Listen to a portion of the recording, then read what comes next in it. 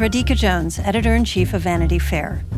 If you enjoy binge-watching the best TV shows and love hearing from the actors and showrunners who make them happen, then subscribe to Vanity Fair. Our Hollywood reporters take you behind the scenes of the year's most anticipated projects, the industry's biggest moves, and the hardest-fought awards races. From The Crown to The Real Housewives, we've got the inside scoop. As a special thank you to our still-watching audience, we're offering 15% off a yearly digital subscription to Vanity Fair. Visit vanityfair.com today and use promo code POD15. That's vanityfair.com, promo code POD15 for 15% off a yearly digital subscription to everything you want.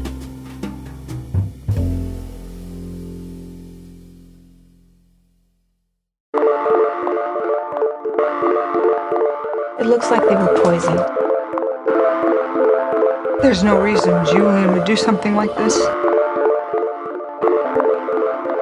He's a 13-year-old boy. What did you do to your parents? They died. He's so far beyond anything you can understand. It wasn't supposed to hurt. Something might have happened to him. Why did you change your story?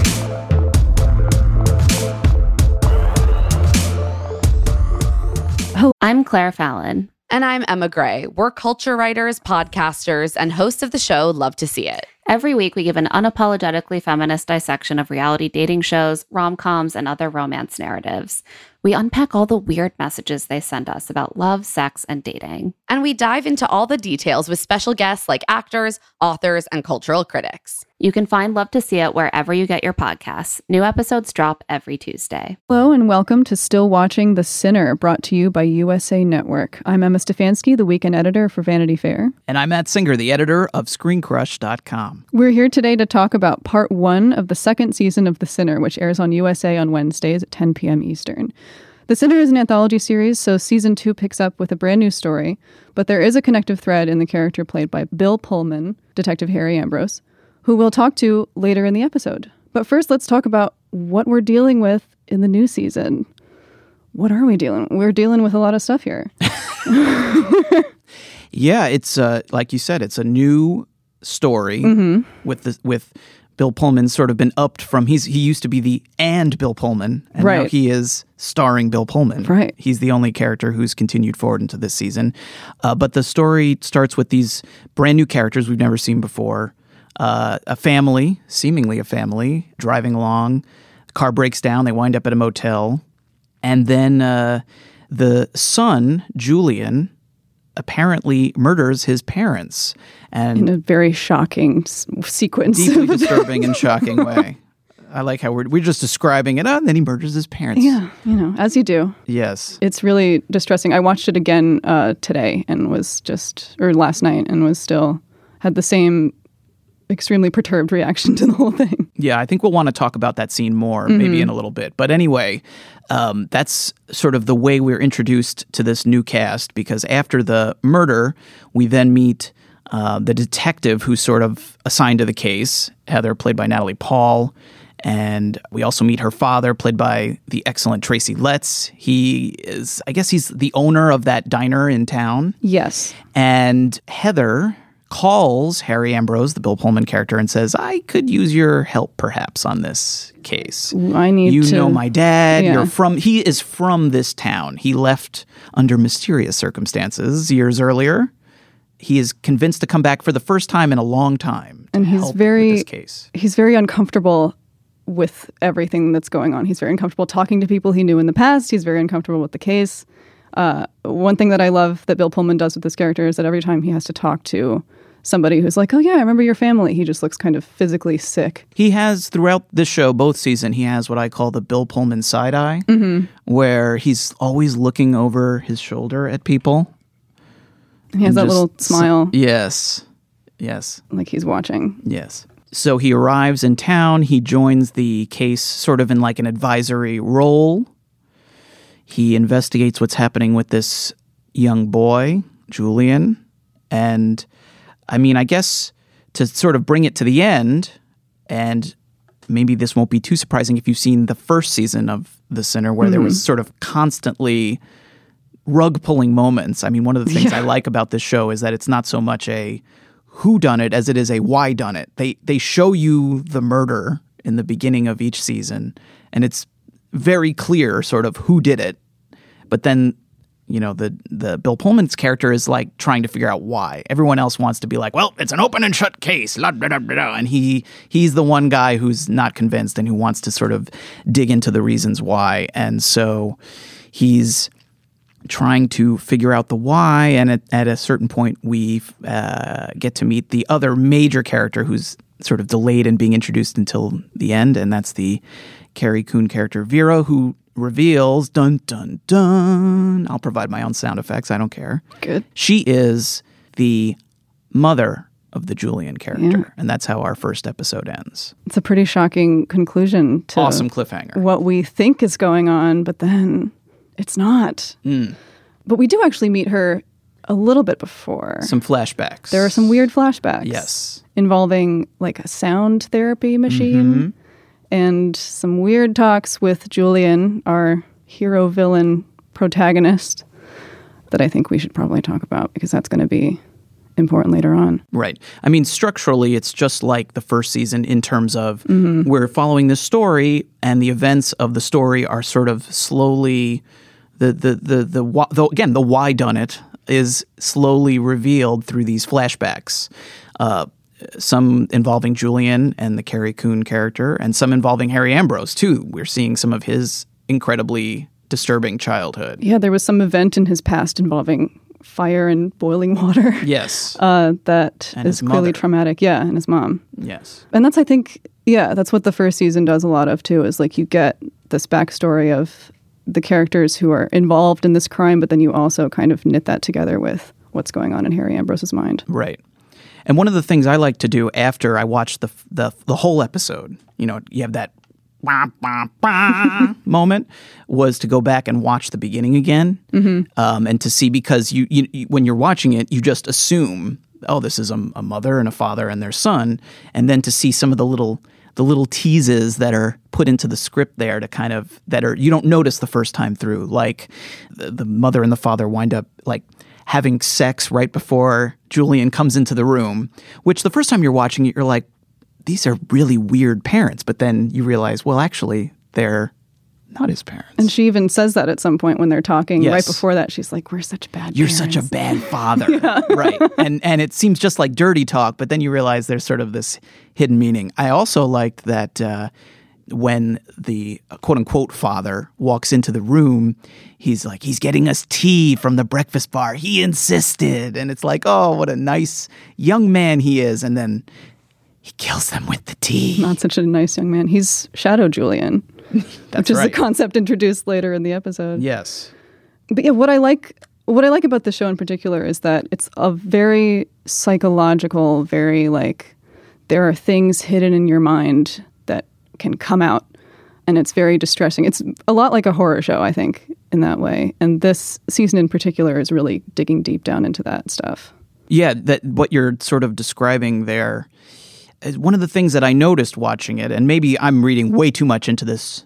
I've been known to do that at times. You can just ask my wife, is when they first arrive at that motel in the very early stages of this episode, we see the motel sign, you know, the establishing shot, and only the M in the motel sign is lit up, which made me think of the Fritz Lang movie M, which is about a movie about a murderer who is definitely guilty. There's no suspense about whether or not he did it, just like Julian in this show, seemingly, but who is also kind of sympathetic and who kind of calls the justice system into question. And I was just looking at, it's been a while since I've seen M. I didn't have time to rewatch it, but I was reading about the films trying to kind of refresh my memory.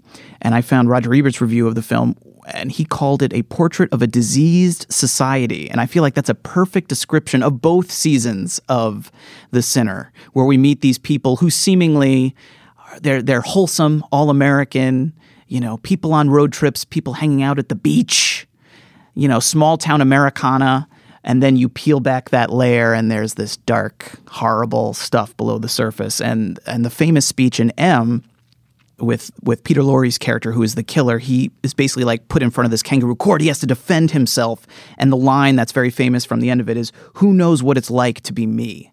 And what you're describing about how we really get to know these people, like, that's exactly what the show is. It shows you these people, and your immediate reaction is, well, Julian is a horrible, disgusting person, and what you slowly peel back the layers of the onion. And we should say we've seen up to episode 3 as we're recording this. And so that's kind of how it works with all the characters. You think you understand them, and the more you see, the more you realize maybe you don't. For a crime show, it's incredibly empathetic to all of its characters, even like the people who did the stuff. Mostly because the people who do the crimes are doing them kind of they're not malicious people. Like, they're not doing it out of hatred. They're doing it for some other reason that maybe they don't even understand, which is something that calls back to the first season. And I won't spoil it for you because I don't know if you've watched to the end. Okay, don't spoil it for me. I won't spoil it, but what you think is going on is not what's going on, unless you're really good at spotting trends. But it's always something that comes up, like right at the finale, you finally figure out, like, oh my gosh, it was this all along. So I hesitate to say what I think is going on in this show, especially since I've only seen the first 3 episodes. Because I know that it's going to probably turn the tables on me at some point in the season. That's one of the things that makes this show actually really fun, is that it's hard to get ahead of this show. There's some shows you watch and you can, I know what's going to happen. I know who's going to do this. Like, and what this show, they're very upfront. Like, here's the murder. This is who did it. This is what happened. And they still find ways to surprise you, which I find kind of the most fun thing about it. Is that I like to think that I'm very smart about these sorts of things, but I'm constantly caught off guard in a good way by the twists in this show. And every episode ends on like a crazy cliffhanger. Great cliffhanger. Oh my gosh. Yeah. And I don't know if I feel like that's something that TV has kind of gotten away from, especially in the streaming age. And this show has those great cliffhangers where, just speaking for myself, we watched the first 3 episodes. I was like, I want episode 4 right now. I know, me too. That was not available to us, which I was deeply upset about. I really want to know what happens next. Smashing your hands on the keyboard. Yeah, what happened? It didn't work either. Nothing happened. I just have a broken computer now. Yeah, well. Did you have any questions about this episode? I had one question that I hope gets answered at some point in the show. What's your question? How did Julian know how to make poison tea? I want to know that too. When I was, I think is he 11? Is he 13? He's 13. When I was 13, I didn't know how to make regular tea. When I was 20, I didn't know how to make regular tea. So the fact that he not only knows how to make tea, but knows how to make poison tea is very impressive for a young man of his age. So I'm hoping at some point in the show we will learn where he acquired these tea-making abilities. I looked up, and I'm not sure if this is, I don't know if this is going to come back, but it probably, I don't know. Again, I hesitate to make statements full on because I know that I'm probably going to be wrong. But I looked up Jimson weed, yes, which is the plant that he uses to kill these people. And it's apparently a hallucinogenic that is used in a lot of traditional medicine. And I kind of wondered if maybe Carrie Coon's character, Vera, his mother, introduced this kind of therapy with him in some of her sessions, because you get these flashbacks of him talking to her about doing something bad. And she ends up sort of reassuring him, being like, you have to let the badness into you and accept that that's a part of you.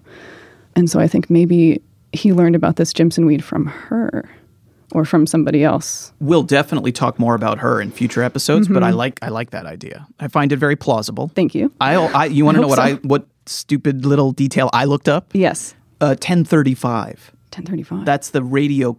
Oh yeah. The detective gets on. I gotta go, and Tracy's like, "What's a 1035?" A 1035 is a major crime alert.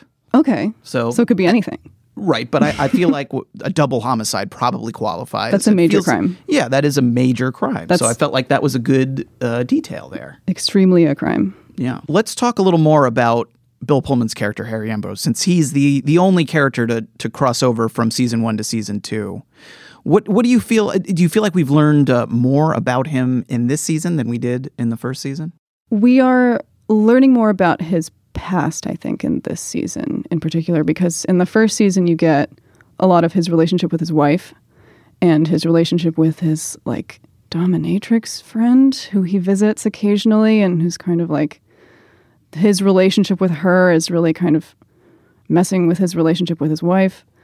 And so it's clear in the first season that there's like stuff with this man going on. Stuff. Yeah, he's got stuff that maybe influences the way that he thinks about crime and like bad things that people do. Maybe it makes him a more empathetic person, which I think is a good quality in any law enforcement official. But we're definitely learning about his childhood now in this season, in particular because he's back in his hometown of Keller, which is in upstate New York. Yes. Yeah. A couple hours from Niagara Falls. That's right. Yeah. Which is where Julian's That was his destination, supposedly. Yeah. I mean, it wouldn't surprise me if we found there was more to that story later on, but that's at least where they say they're going in the beginning of this episode, is to Niagara Falls. Yeah, I won't lie. I was a little disappointed so far in this season that we haven't gotten more of the weird sex stuff. It seems like that's over, which is like, that's a little disappointment. Maybe he can't find anyone to do that in his hometown. That'd be kind of weird. He's only been in town for a few days. He's on the lookout. Let's give him time. I'm hoping that it returns, because I found that to be an enjoyable, maybe the wrong word, but I was going to say fun, but that might also be the wrong word. But it was an interesting. Thank you. An interesting part of season 1. He's also having dreams about his past, and that allows him to kind of talk to Julian about his dreams, because Julian is having nightmares too. Yes. And Julian's nightmares are a little bit more intense, I think. Maybe because they're memories. I don't know what they are. One other thing that I love from both seasons about Harry Ambrose is the way he's shot. The director of the first couple of episodes of the first season and the first episode here is a gentleman by the name of Antonio Campos, a very interesting indie. Generally, I know him from film, making interesting indie films like After School. He tends to have a lot of interesting sort of off-kilter framings. And the thing I love about how he films Bill Pullman in the show is literally in the first season, there's one scene where he's standing on a beach in broad daylight and he's somehow in shadows. He is never like brightly lit. He just is like, it looks like he stepped out of like an old film noir. He's got the rumpled suit, and his tie is always like sort of unbuttoned slightly, and literally he can be in the other characters in the scenes will be well lit. Their faces will be bright. And for some reason, this character just carries, whether it's this metaphorical darkness or what, he always is sort of like shrouded in shadows, which to me is so perfect for this kind of rumpled, dark, brooding hero of these creepy mystery stories. I was actually thinking about this while I was watching this season in particular, because he is always kind of shadowy, and I feel like if he was a cartoon character, he'd have like a little cloud over his head perpetually. But yeah, he's great. I'm so happy he's back. I'm so happy he's the through line of this season, the show. And speaking of Bill Pullman, I actually got a chance to talk to him about this season and about this first episode. So here's a little bit of that.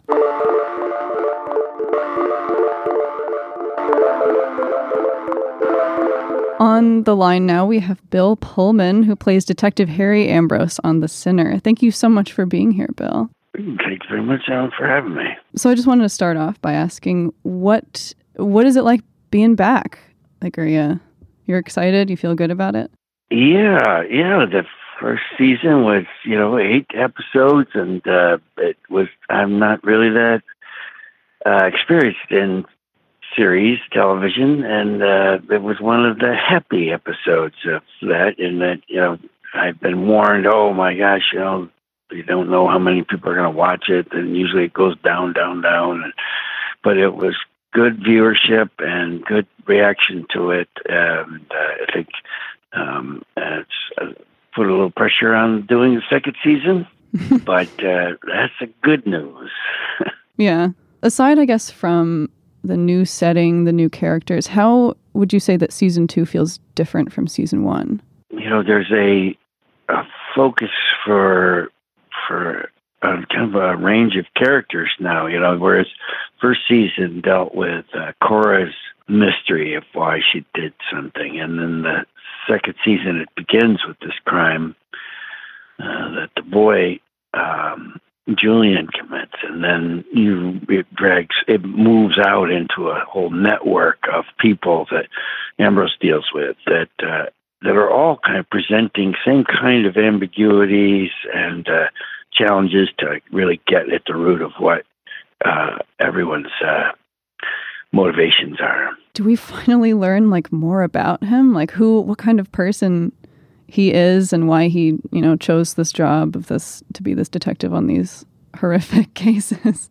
Yeah. Well, I think, it's sometimes, this idea of he's somebody who, in a way, doesn't want to be seen. He wants to be outwardly, he wants to be the finder. And, but in the interior journey, he becomes, a finder of himself.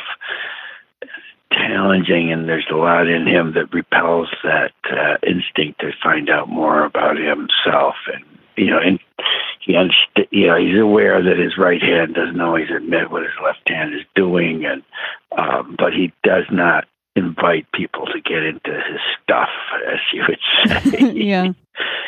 And so he's alone in this beginning of the second one, whereas he really kind of failed at his intimacies and with resistance to really look at it all. And now he's just trying to abstain from everything and stay on the rails while he's involved. But it doesn't prove to be entirely successful, I guess you'd say. What is something in this season that you really enjoyed that you got to do that you maybe wanted to do or didn't get to do in the first season? Is there something? I loved all the things with the Julian character, trying to really coming upon this kid who's got a freaky kind of intelligence, and realizing that I am at a loss as to how to reach him,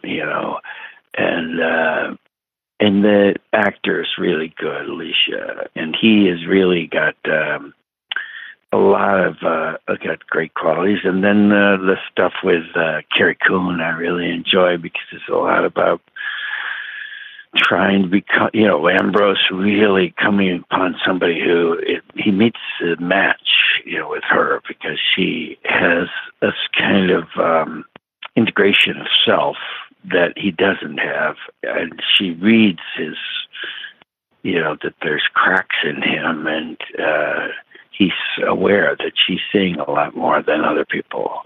So that's, something very new. And then I think the stuff with the best friend, Jack, the kind of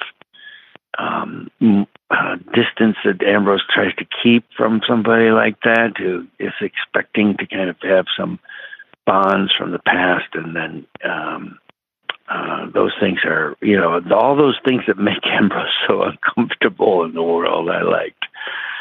And then I also like the fact that the writers know, we don't really set it in my hometown. It's a kind of amalgam of things, of towns and names and everything, so that there's no lawsuits or nobody's going to come after us. But there's some references to things that they stick in there that just because they know it kills me. And so when I hear words like Hartsville, New York, or West Almond, or these things are towns that I pass through, or have some deep connection to.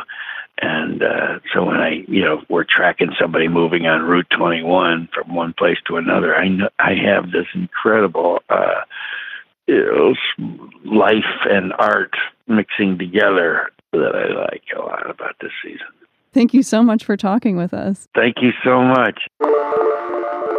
And that's it for this week's episode of Still Watching The Sinner. Join us again on August 19th after Still Watching Sharp Objects, when we'll be discussing parts 2 and 3 of The Sinner Season 2. This episode was edited and produced by Daniel Roth.